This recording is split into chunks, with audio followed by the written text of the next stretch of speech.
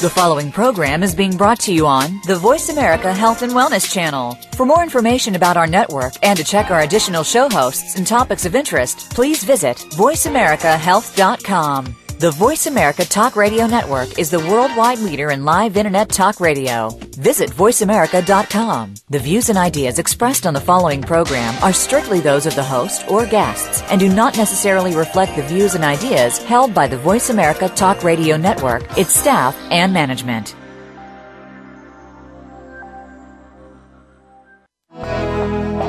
Welcome to Autism One, a conversation of hope, brought to you by Enzymedica with host Teri Aranga.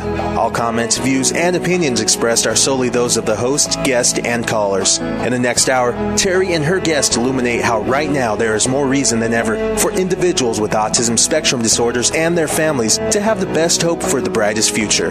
Through education and conversation, there is hope. Here's your host, Teri Aranga. Welcome to the Voice America Health and Wellness Channel and a special edition of this program, Autism One, a Conversation of Hope, on Tuesday, January 11th. This program's topic, what in the world is happening with Andy Wakefield? This show will explore not only the British Medical Journal's editorial titled Wakefield's article linking MMR vaccine and autism was fraudulent, but take a look at the bigger picture. I'm your host, Teri Aranga, joined by Dr. Andrew Wakefield and World Autism Community leaders, Dr. Vicky Debold of the National Vaccine Information Center, Wendy Fournier of the National Autism Association, and J.B. Handley of Generation Rescue. Mark Blaxill of SafeMinds and Age of Autism had a flight change and is with us in spirit for this broadcast. Hello to my guests. Thank you for being on with us today. Hi, Teri. Thank you. Hi, Teri. Good morning. For our listeners, here's some background. This is from the British Medical Journal.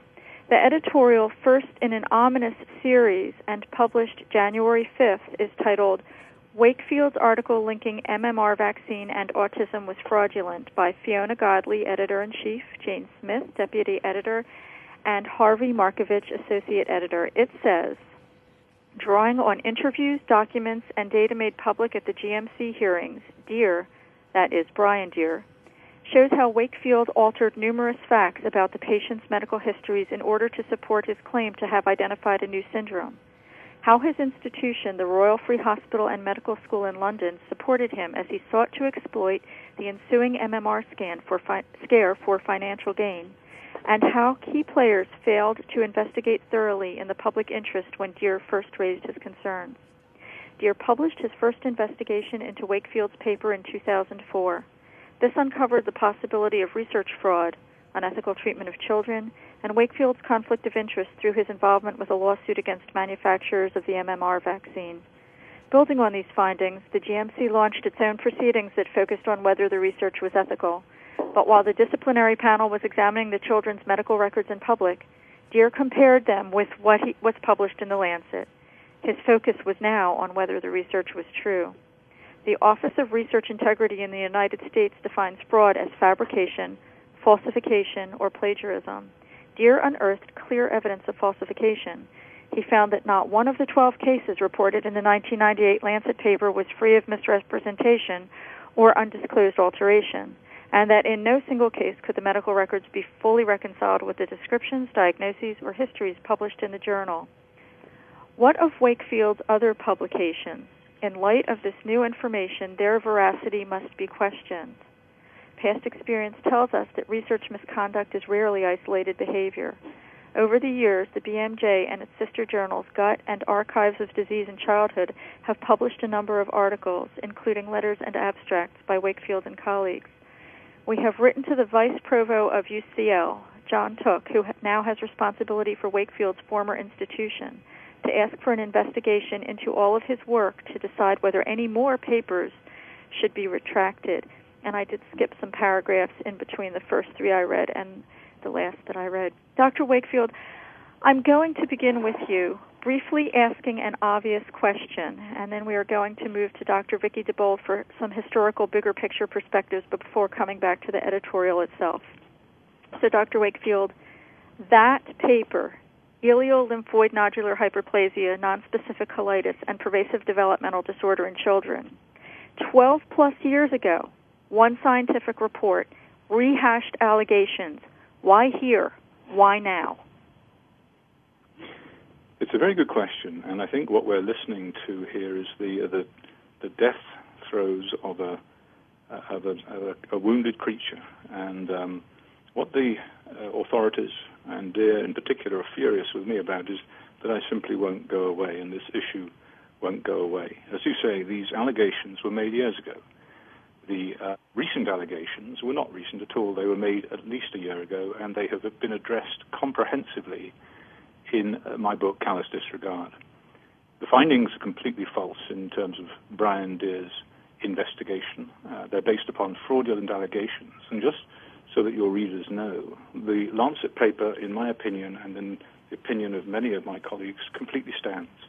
It is a fair and honest representation of the story as told to us by the parents, the clinical findings on investigation, and faithfully reproduced in that journal. And there is absolutely nothing about them whatsoever that is fraudulent. There is a fraud, there is a hoax that's been perpetrated on the people of the United States of America and the UK, and that is from Brian Deer himself. And it's extraordinary to me that he has managed to take in the British Medical Journal, a once respectable medical journal, and cause them to publish this. And my question to them is, have you looked at the other side? Have you read my book, Callous Disregard, where I have comprehensively dealt with Deer's allegations, refuting every single one? Have you looked at that and read it before putting this nonsense out there? And the answer, I'm absolutely certain, is no. The Lancet paper, the 1998 paper, what did it say or show? Probably most importantly to this discussion, what did it not show? Well, I think what it did is to take the clinical history and the findings in 12 children whose parents came to us for clinical care, not for the purposes of litigation, but because the children were sick. They were symptomatic. In particular, they had autistic regression and gastrointestinal symptoms that had not been investigated properly. When they were investigated properly, they were found to have a novel inflammatory bowel disease, a subtle but nonetheless definite inflammatory bowel disease that responded to treatment. That was reported in the case series. This was not a hypothesis testing study. It merely was a description of the clinical condition. It wasn't even in that respect a scientific study. It was just a clinical case report. The other thing it did was to faithfully reproduce the story given to us by the parents about what they believed precipitated their child's problem. Now, had their child's problem been precipitated by natural chickenpox, for example, had the child regressed into autism within a short space of time after chickenpox, then we wouldn't be having this conversation, Teri. But because it was a vaccine, it was absolutely unacceptable. Now, we were asked at the time whether it was wise to put in the vaccine story. If we hadn't have done, that would have been dishonest. That would have been a misrepresentation because we would be censoring the parents' story for some political expedient, and we weren't about to do that. So that was what was said. What was not said was that MMR vaccine causes autism. In fact, what we said was that this study does not prove an association, let alone a causal association between the vaccine and the disorder, but it did call for further research. And it was that ignited the spark. Thank you, Dr. Wakefield. Now let's look to Dr. Vicky Debold. Dr. Debold has been employed in the healthcare field for more than 30 years as an ICU nurse, healthcare administrator, and health policy analyst, primarily focusing on pediatrics and patient safety. Currently, she is a research scientist and affiliate faculty member at George Mason University in the Health Administration and Policy Department, where she teaches health services research methods. Since 2008, Dr. Debold has served as the consumer voting member of the Food and Drug Administration's Vaccine and Related Biological Products Advisory Committee. Additionally, she has worked for the Vaccine Safety Working Group, Epidemiology and Implementation Subcommittees of the National Vaccine Advisory Committee. She also serves as a consumer representative to the independent H1N1 Vaccine Safety Risk Assessment Working Group and has been a consultant to the Centers for Disease Control and Prevention Board of Scientific Counselors. Dr. Debold, let's address the bigger picture, the historical perspective. An inordinate amount of focus has been placed on vilifying one report and one researcher, but is neurodevelopmental injury is associated with vaccine components isolated? No, Teri, not at all. Adverse reactions that involve the neurological and immune system problems following vaccination are not at all new, nor are they confined to just one vaccine. Very early vaccine experiments involving a range of vaccines, especially those involving pertussis, have documented encephalopathic conditions, which sometimes they resolve without any apparent lasting harm, but sometimes they result in death, and many different kinds of conditions in between. Regression and loss of acquired skills, such as physical regression, social, emotional, and psychological, have all been documented after vaccination for decades, and that precedes by a long time any sort of concerns about a temporal association between MMR and regression. You can look to previous work from the IOM and find evidence of this. In 1999, they published a report on pertussis and rubella and concluded that there was a causal relationship between DTP and encephalopathy, shock, and shock-like states. Furthermore, if you look on the Vaccine Injury Compensation Program's table of compensable injuries, encephalopathy is a compensable injury for both pertussis-containing vaccines and MMR. And just so you know, as far as the myriad of other types of neurologic conditions, problems following vaccination, there are conditions that are among the 60% of questions that the IOM has tried to review over the past decade and a half, and there just was inadequate science to actually determine whether or not there was a relationship between vaccination and certain types of neurologic problems. So there's, a very large gap in science about what we know and what we don't know as it relates to adverse events following vaccination. Even as admitted, it sounds, by the IOM, the Institutes of Medicine itself. Well, Vicky, yesterday someone mentioned a very interesting term to me, the retaliatory template. Does the history of medicine give us other stories about the establishment discrediting those with unorthodox and unpopular views of current-day medicine? Well, I've never heard the term retaliatory template. That's interesting. I'd like to know more about it. But the history of medicine is full of stories of physicians and other people who've gone up against the establishment, and it has tried to discredit the views of those that they consider to be unorthodox or unpopular. Probably the best-known example of this is Ignaz Semmelweis's work on childbed fever and hand washing. He was subjected to ridicule and rejection by his contemporaries. Since then, there have been many, many, many examples of conditions and situations that we learn later on were inappropriate. The use of DES during pregnancy, thalidomide during pregnancy, radiation of tonsils and subsequent thyroid cancer, use of high-dose oxygen and retinal blindness.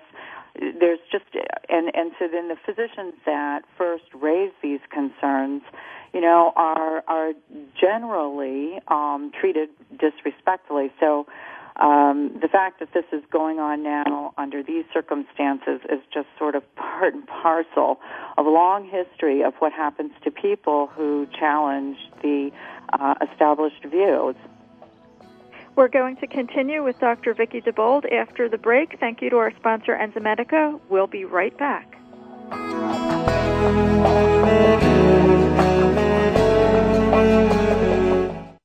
You're listening to Voice America Health and Wellness. The Autism Hope Alliance is dedicated to the recovery of children and adults from autism. The goal of this nonprofit organization is to ignite hope for families facing the diagnosis through education and funding to promote progress today. Diet modification, biomedical intervention, and educational therapy have been shown to be successful tools on the path to recovery. Through these efforts, we believe hope will replace hopelessness. Recovery for our children is a reality. For more information, go to autismhopealliance.org. The Mayan calendar tells us that we will be entering into a 260-day opportunity for us to engage in conscious co-creation with Great Spirit. How will we prepare ourselves for this exciting and unprecedented time in Earth's history? Peter Tung has dedicated over 20 years of his life's work to exploring that which is beyond understanding. Peter will help increase your awareness and education on this enlightening transformation in consciousness. Awakening to Conscious Co-Creation airs live Wednesdays at noon Pacific Time, 3 p.m. Eastern Time on 7th Wave Network.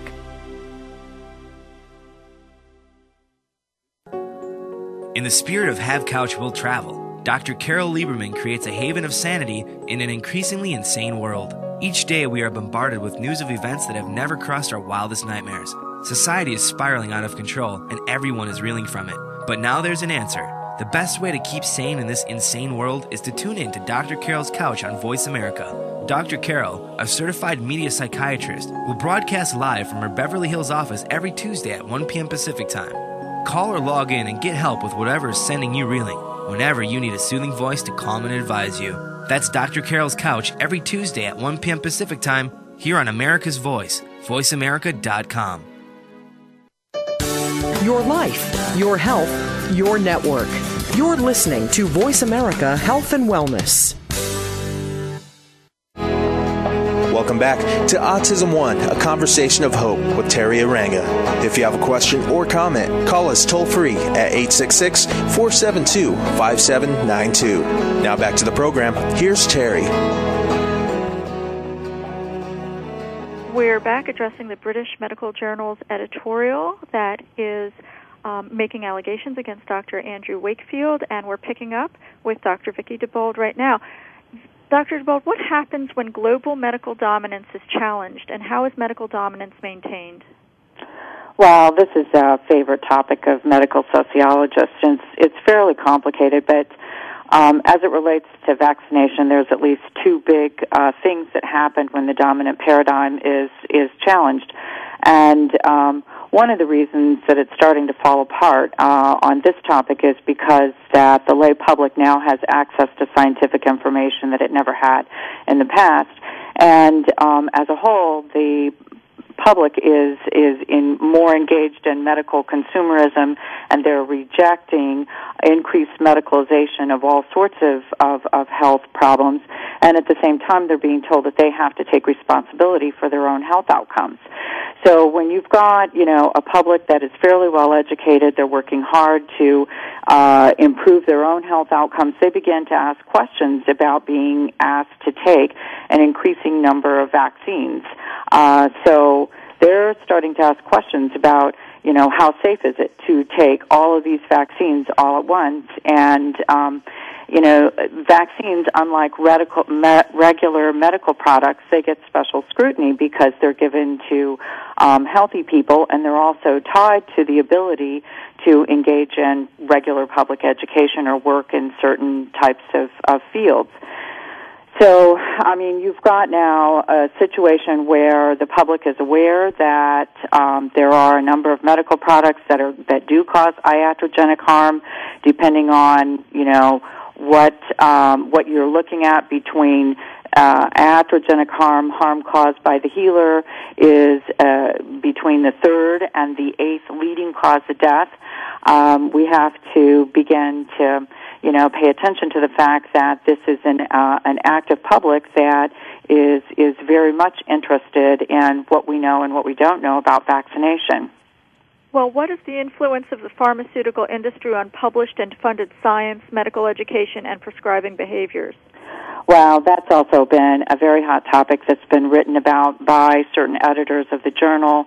We know that the pharmaceutical industry does fund a lot of research. They have a tendency to only publish results that are positive, and even when the results are negative, there have been some analyses done to show that they spin the results so they make negative results actually look like positive results. That sort of material was written about some of the studies done on statins. We also know that they pay for a lot of advertising, that purchasing reprints from journals is an important source of revenue for journals. So you've got, financial conflicts of interest, and undue influence on the production of science as well as the publication of science. And before you know it, we've got, an enormous amount of bias in our scientific literature. Tell us about the future of vaccines and the vaccine industry, and also, are there problems with vaccine science and infrastructure?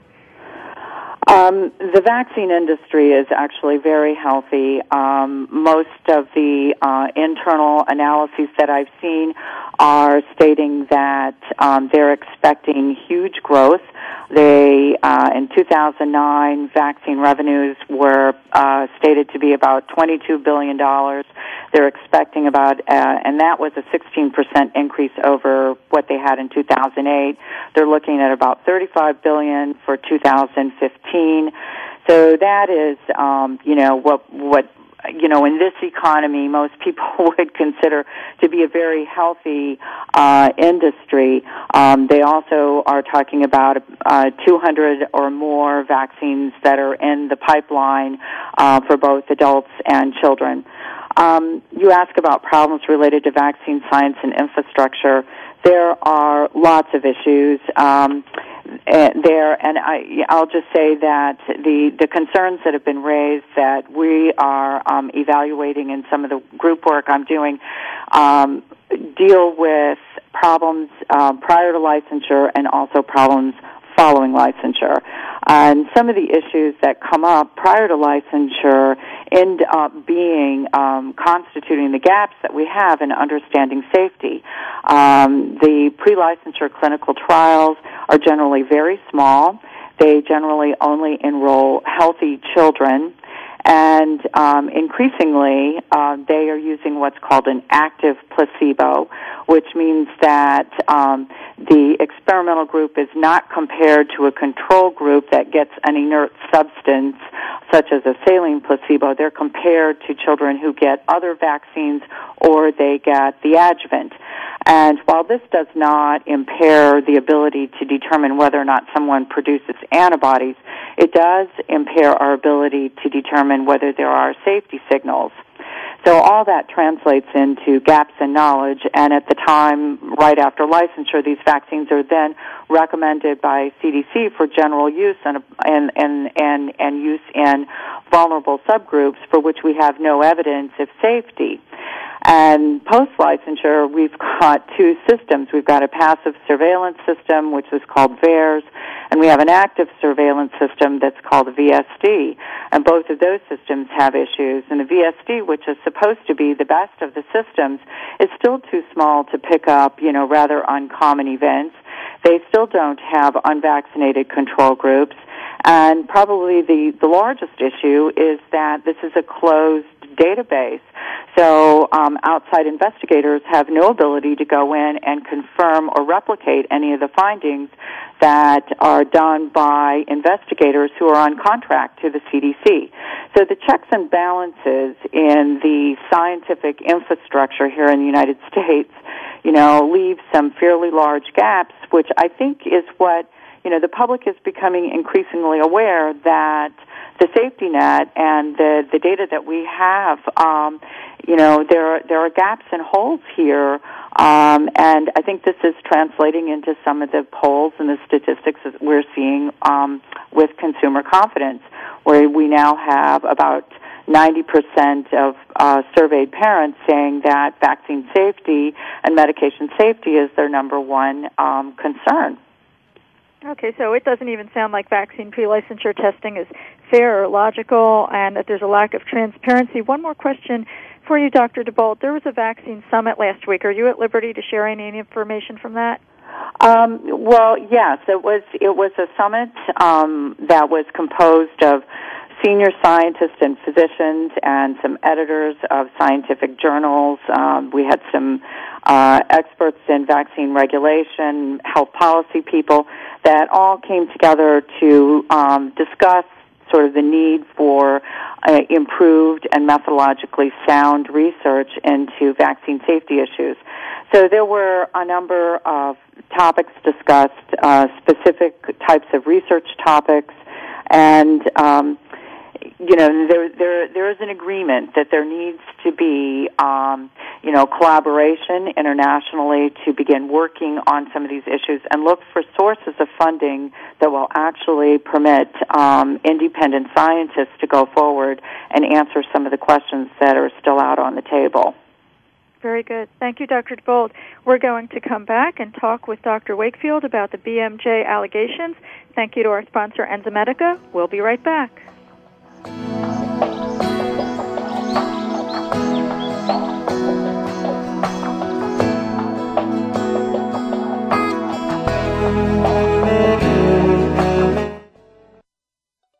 Opinions, options, answers. Voice America Health and Wellness. More and more parents of children affected by autism are discovering enzyme therapy as an important part of their treatment program. Digestive enzymes help to break down the foods which may enhance nutrient absorption. Used therapeutically, enzymes can also support the immune system to break down pathogens such as viruses, fungal forms, and bacteria. Enzymedica formulates the highest quality of enzyme supplements to address a wide variety of issues. Lacto, a broad-spectrum digestive enzyme focusing on the complete digestion of milk proteins. Gluten Ease, high in DPP4 activity, known for its ability to help break down gluten. And Virus Stop, an enzyme formulated to assist in the body eliminating pathogens. Enzymedica provides the purest enzyme products, free of fillers, anything artificial, and of all common allergens. We are dedicated to education and helping you find the best products for your children. Learn more today at www.enzymedica.com. To perform at your maximum potential, you need to have all aspects of your life working properly. On Mind, Brain, and Body, Dr. Michael John Kell will bring you honest, open discussions concerning your physical, mental, and financial health. If you're ready to find purpose and meaning in your life, tune in to Mind, Brain, and Body every Friday at 8 a.m. Pacific. Mind, Brain, and Body on Voice America Health and Wellness. Radio dedicated to your health, wealth, wisdom, and purpose. Most chronic health problems are caused by the interaction between genetic susceptibility and environmental exposure. This was defined 10 years ago by the Centers for Disease Control. Join Dr. Robin Bernhoft for 21st Century Medicine. We will cover the whole spectrum of chronic illness and little-known medical treatments that are being used to make you healthier. 21st Century Medicine airs live every Tuesday at 5 p.m. Pacific Time, 8 p.m. Eastern Time on the Voice America Health and Wellness Channel. Opinions, options, answers. Voice America Health and Wellness. Welcome back to Autism One, a conversation of hope with Teri Aranga. If you have a question or comment, call us toll-free at 866-472-5792. Now back to the program. Here's Teri. Welcome back to Autism One, a conversation of hope with Teri Aranga. If you have a question or comment, call us toll-free at 866-472-5792. Now back to the program. Here's Teri. We're back talking with Dr. Andrew Wakefield. Dr. Wakefield, let's look at the allegations in this. The first BMJ editorial. I'll read this. Allegation 1. Deere, that is Brian Deere, shows how Wakefield altered numerous facts about the patient's medical histories in order to support his claim to have identified a new syndrome. The BMJ editorial says, Deere unearthed clear evidence of falsification. He found that not one of the 12 cases reported in the 1998 Lancet paper was free of misrepresentation or undisclosed alteration, and that in no single case could the medical records be fully reconciled with the descriptions, diagnoses, or histories published in the journal. Dr. Wakefield? Teri, thank you very much. Let me give you two examples of where this is completely wrong and how Deere knew it to be completely wrong long in advance of writing this article. Let's just take the pathology findings, where the claim is that these children did not have the pathology, that is, the inflammation in the intestine, that was described in their clinical records. Let me take you through the process. The biopsies are reviewed routinely in the pathology laboratory, and that can be done by a gynecological pathologist or a neuropathologist. Just happens to be who's on duty that day. They were then reviewed in... Dr. Wakefield, we have a buzzing. Okay. No, get rid of that. Okay, can you back up a little bit? Sure. So that was the first thing, is biopsies are reviewed routinely in the pathology laboratory by the attending physician. The second thing is that because Professor Walker-Smith has an unparalleled expertise in the pathology of the gut in children, he holds a routine meeting every Friday where the pathologist and his team review the biopsies. What became clear at that meeting with John Walker-Smith is that there was discordance. He disagreed. He found that there was disease when, in fact, the pathologists had missed it. In order to resolve this, what we did is to get the senior gastrointestinal pathologist in the hospital, that is Dr. Dillon, to review all the biopsies from these children in a blinded fashion. That is, he had no knowledge of the source of the biopsies. When he did that in a systematic way, he came to a final diagnosis, and it was that diagnosis that was included in the paper, faithfully included in the paper. Now, Dr. Dillon wrote a report to the GMC describing exactly that process. And that report was described in detail in my book, Callous Disregard. This was available to Brian Deer long in advance of this recent article, and indeed is in the Press Complaints Commission report sent to the UK's Press Complaints Commission about Brian Deer, indicting his reporting. So he had access to that also long in advance of this article coming out in the BMJ. So he knew what the process was. He knew that I did not make the diagnosis. He knew that the diagnosis was made by a senior pathologist using the most rigorous scientific standards. And yet he did not add that to the information he provided to the BMJ, we are told, and therefore they were misled. So that deals with the allegation of changing the pathology. Then let me give you another example. We were accused of, or at least it was alleged that there was discordance between the clinical records, the general practitioner records of the children as they were growing up, and the findings that we made at the Royal Free, the history taken by Professor Walker-Smith. Let me give you one example of that. In child 1, that is the first child who came to be scoped at the Royal Free, he said that there was clear evidence of autism before the child received the MMR, and what he cited is the child had difficulty hearing. And this was based upon a record of hearing problems in the general practitioner record, which was not available to us at the time. So first of all, we couldn't have faked it, we couldn't have been fraudulent, because we did not have access to the full general practitioner records. Nonetheless, what he failed to mention is that at the same time, the mother complained of a discharge from the child's ear. In other words, we have hearing difficulties in association with signs of an infection in the ear. He has taken, in an expert, incompetent, and perhaps very dubious way, one piece of information selectively and put it forward as evidence of incipient autism, when in fact it is likely, very likely, based on the true history, that it was due to an infection, an ear infection. And that is just a measure of the distortion and the misrepresentation that characterizes Brian Deer's reporting. Well said. Allegation 2. How his, that is your, institution, the Royal Free Hospital and Medical School in London, supported him as he sought to exploit the ensuing MMR scare for financial gain. And I understand you have some breaking information also to share on this.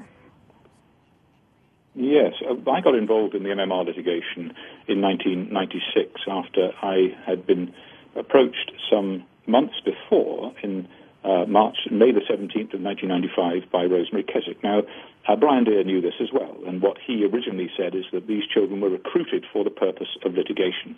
Nothing could be further from the truth. When Rosemary Keswick first called me in May of 1995, I knew absolutely nothing of the litigation whatsoever. Indeed, I knew very little about autism. So she called me because she was concerned about her very sick child, and she was aware of a number of other parents in exactly the same position. None of the children, when they were referred to the Royal Free Hospital, were involved in any litigation whatsoever.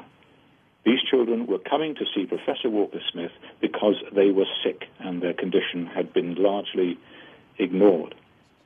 I joined in the litigation because I was particularly concerned that these children were not getting access to the process of justice. In other words, when their parents die or become infirm, they will die on the streets. There is nothing for these children. Society does not care. There is no provision. And I felt that I had to do something to rectify that if I could. I had a moral and a professional obligation to do so. And I wrote to my colleagues explaining in great detail, at least a year before the before the paper was published in the Lancet, that this was the case, and explaining my reasons for being involved. So the children were not exploited. They were seen because they were sick. They had clinical referrals. They came to us. We responded to a crisis. We responded to their concerns. We did not create it. And the idea that this was done to pursue litigation is utter nonsense and has been completely disproven by the facts. And there's something else that's about to come up. Yes, the last thing, and I think this is an allegation that is about to emerge, but it's not new. It was made many years ago and published in the Sunday Times, is that I had a vaccine patent, a competing vaccine patent, a rival to MMR vaccine, and so that this was some dastardly scheme to bring about the downfall of MMR vaccine so that I could launch my own vaccine onto the market and become phenomenally rich. Well, what an extraordinary idea that might be. The patent that was filed was for a treatment. It isn't a drug. In fact, it's an over-the-counter nutritional supplement. And for those of you involved in the autism community, you will have heard of it. It's called transfer factor. And transfer factor is a naturally occurring substance. It occurs in milk, for example. And what it does is to boost the immune system. And there was some evidence that suggested that it might be possible in children who have become infected with the vaccine strain virus. In other words, they couldn't clear it from their body because their immune system wasn't working. That this nutritional supplement would boost their immune system and help them get rid of it. This was put out there by Brian Deere as being a rival to MMR. It could not be. It could never have been. Why? Because it does not work in the same way as a population-based vaccine like MMR. It does not produce antibodies. Antibodies are essential to the function of vaccines. So this transfer factor, this nutritional supplement, which was intended as a treatment, could never, ever have been a rival for MMR vaccine. And that is a complete mischaracterization.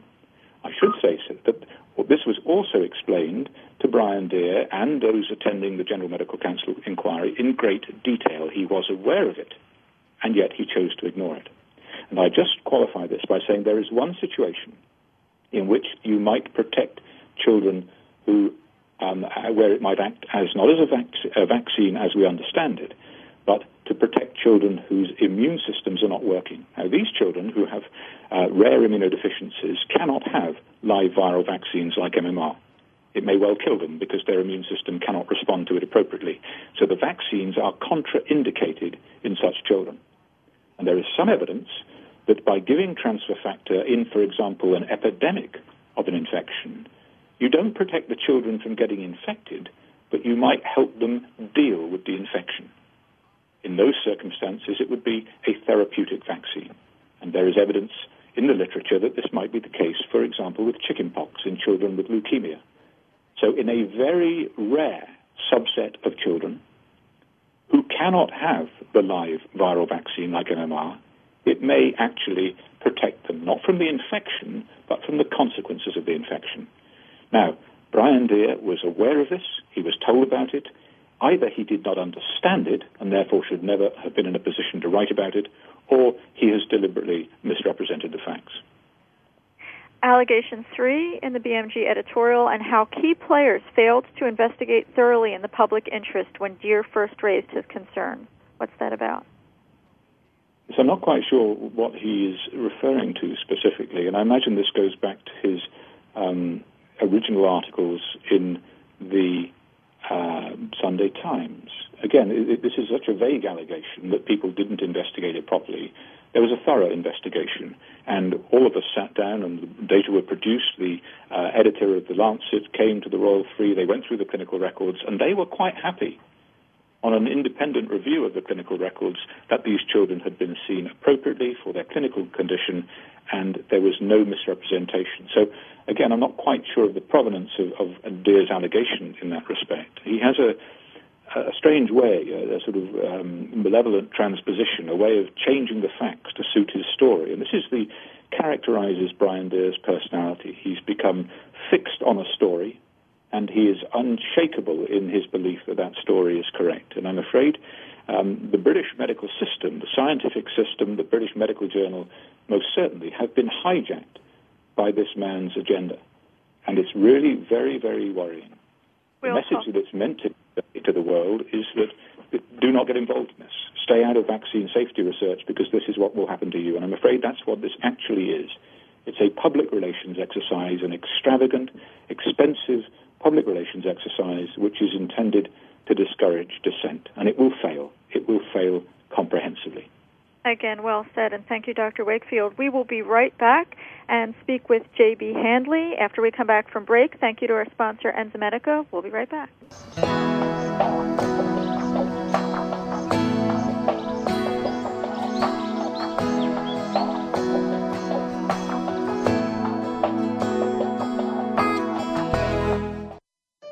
Opinions, options, answers. You're listening to Voice America Health and Wellness.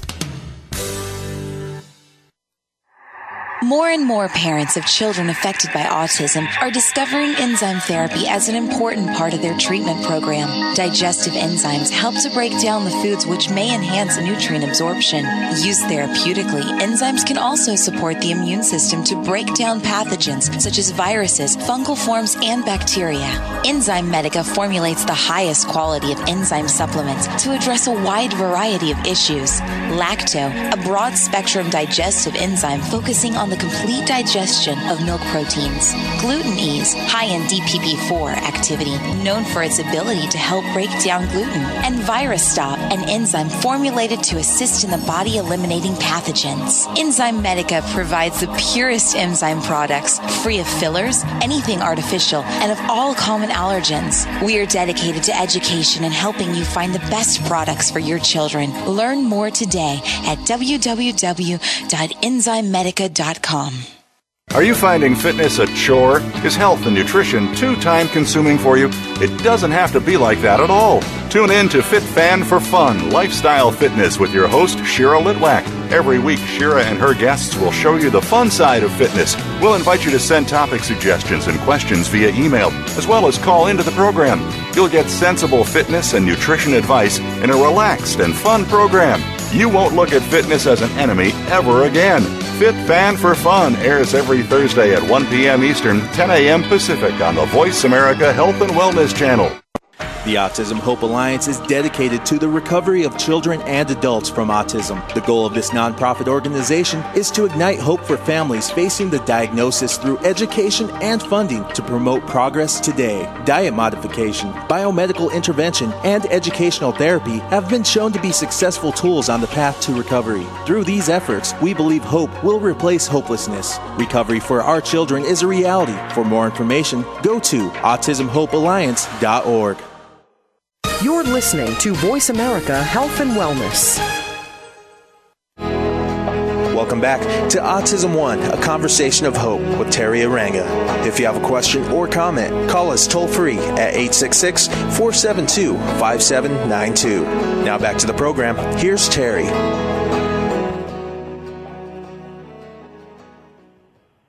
We're back discussing the British Medical Journal's editorial that carries allegations against Dr. Andrew Wakefield. And now let's talk with J.B. Handley, co-founder of Generation Rescue.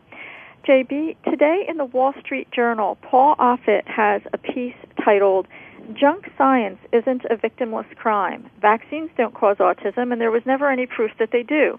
Too bad kids had to die while we figured that out." It says, in 1998, a British surgeon named Andrew Wakefield published a paper claiming that the measles, mumps, rubella, MMR vaccine might cause autism.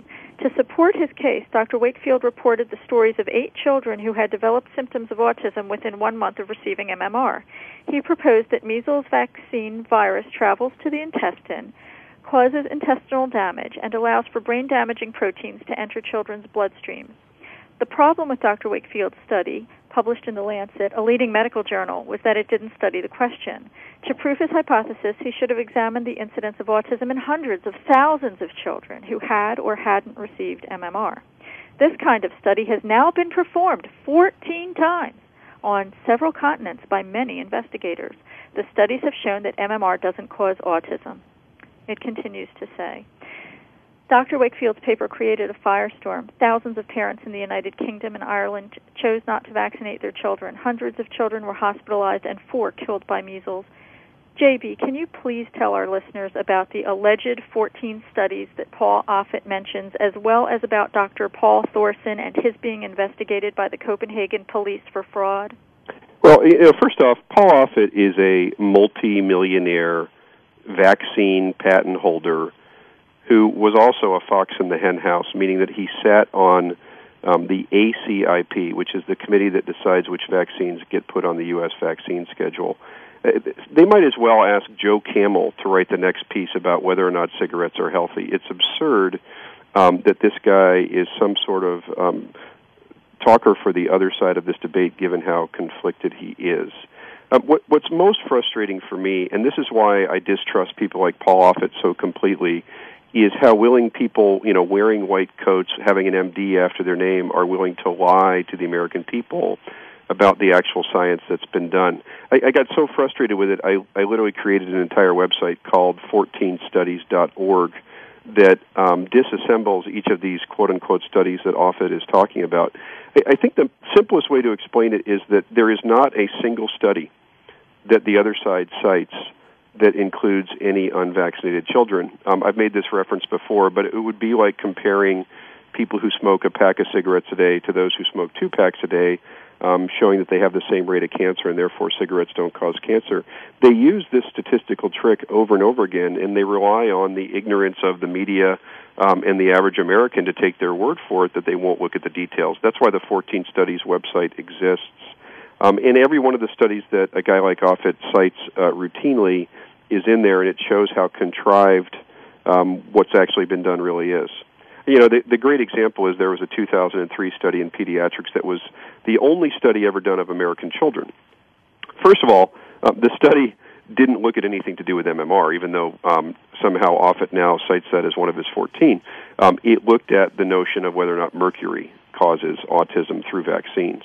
In the CDC study, which is the most famous study by far, it was the core part of an IOM report that came out a few years later. They looked at children who had received slightly higher levels of mercury through their vaccines and slightly lower levels of mercury through their vaccines and concluded there was no difference in autism rates. And a guy like Offit takes this data that a little more mercury and a little less mercury leads to no difference in autism rates and says, therefore, vaccines are safe. It's completely absurd. And parents can figure this out pretty quickly. They walk into a doctor's office and 6 vaccines are given to their kid at once in 10 minutes. There's absolutely no science to tell you that that's either safe or what the negative outcome of that might be. And talking about people who are supposed to be having backed this up, tell us about Dr. Paul Thorsen.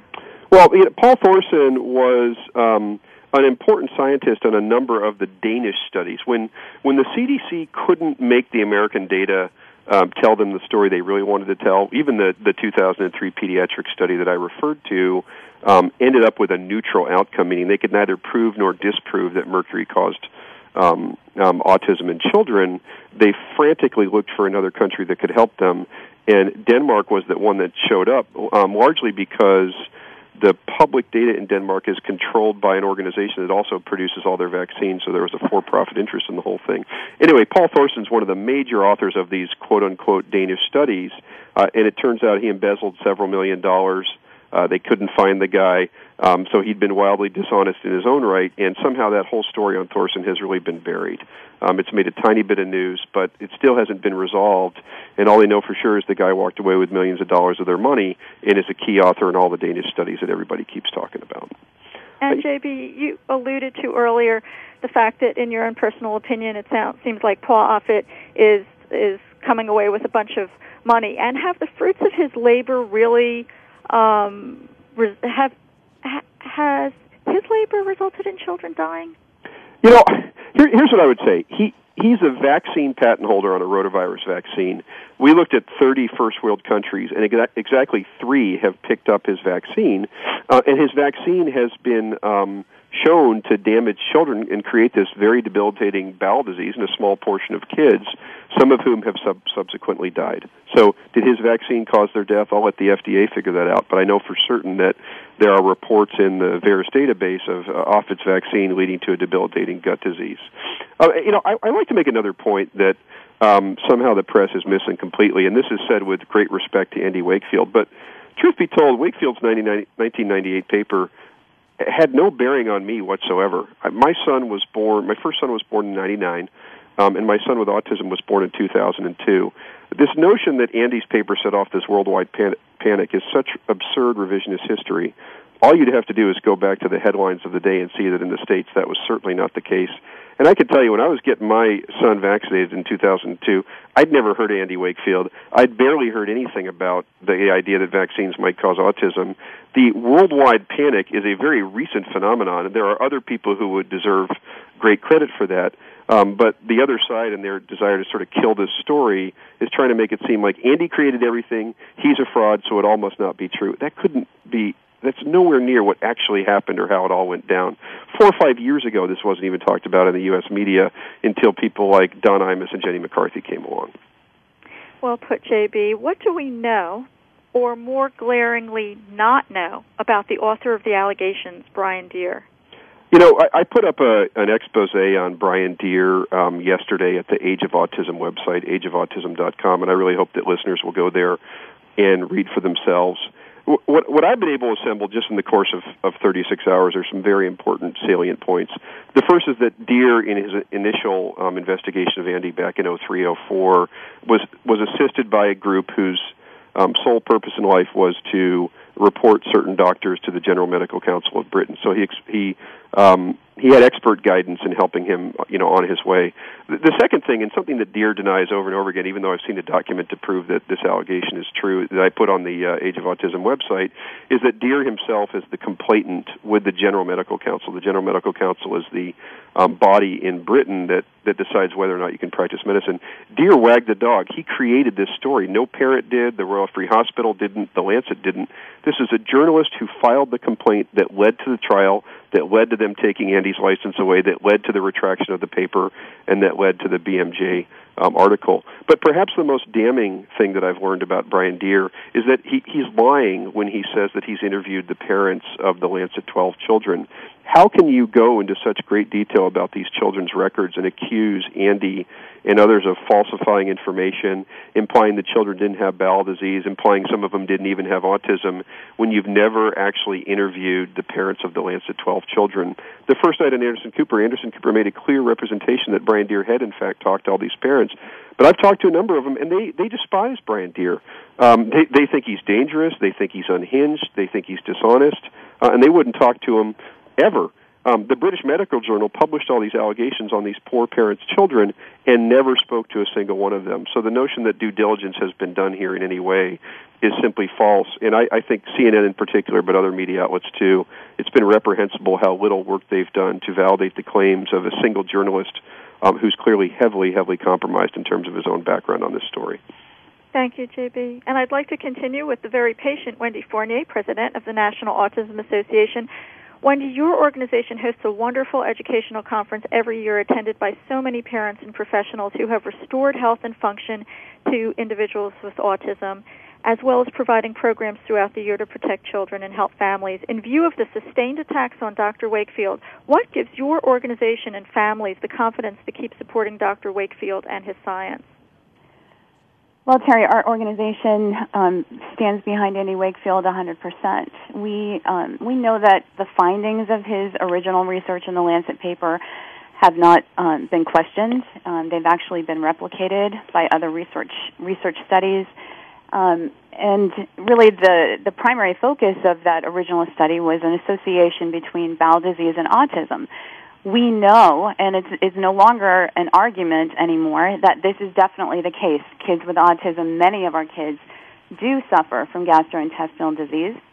This has been recognized in many research studies, and most notably by a consensus report that came out from the American Academy of Pediatrics last January. So the bottom line is Dr. Wakefield was correct in his findings. We have absolutely we have absolutely no reason to shy away from our full support of Dr. Wakefield. We believe that he is a man of integrity and honesty and someone who is really searching for the answers for our children no matter what. And you have a press release on your website, which is www.nationalautismassociation.org, and you mention that Dr. Wakefield's research is not isolated. It has been replicated. There was a consensus report published a year ago in Pediatrics. Wendy, can you please tell our listeners about the U.S. Federal Vaccine Court concessions and payouts? Sure. Well, of course, the big question here, the big debate and controversy for the last several years, and especially right now, has been, do vaccines cause autism? And we know that, in fact, vaccines can and do cause autism. There have been many cases in the United States Federal Vaccine Court where families have been awarded compensation for their child's injuries that led to autism. Unfortunately, there's a lot of semantics involved with these court cases, and it really depends on what kind of language you're using when you file your complaint. But according to a source at the United States Health Resources and Services Administration, they're quoted as saying, "We have compensated cases in which children exhibited an encephalopathy or general brain disease. Encephalopathy may be accompanied by a medical progression of an array of symptoms, including autistic behavior, autism, or seizures." And they are referring to 1,322 cases of vaccine injury compensation that have been settled out of court by the United States government in unpublished settlements. So basically what they're admitting in vaccine court is that children can develop autism as a result of a vaccine injury, but they will call it things like they're displaying autistic-like symptoms or autism-like symptoms. And they won't actually call it autism. So the semantics are really ridiculous. There have been several more high-profile cases, including that of Hannah Poling, that clearly showed that this child developed autism after a series of vaccines. So we know what happens. Well, Wendy, thank you so much for bringing that to the attention of our listeners, and thank you so much for the National Autism Association giving listeners' children hope. And we'll close there. To our listeners, all of the fine folks who you just heard will be on hand at the Autism One Generation Rescue 2011 conference in May, where we always honor Dr. Wakefield, an excellent scientist and human being of the highest integrity who helps and respects parents and all the world's children. Thank you to our sponsor, Enzymedica, makers of fine digestive enzymes to complement your special diet. And to our listeners, thank you for tuning in to the Voice America Health and Wellness channel.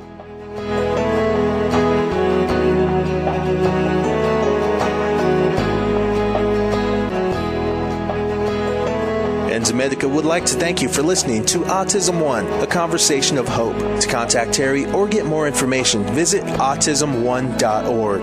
Tune in next Tuesday for another hour of education and conversation on Autism One, a conversation of hope with Teri Aranga.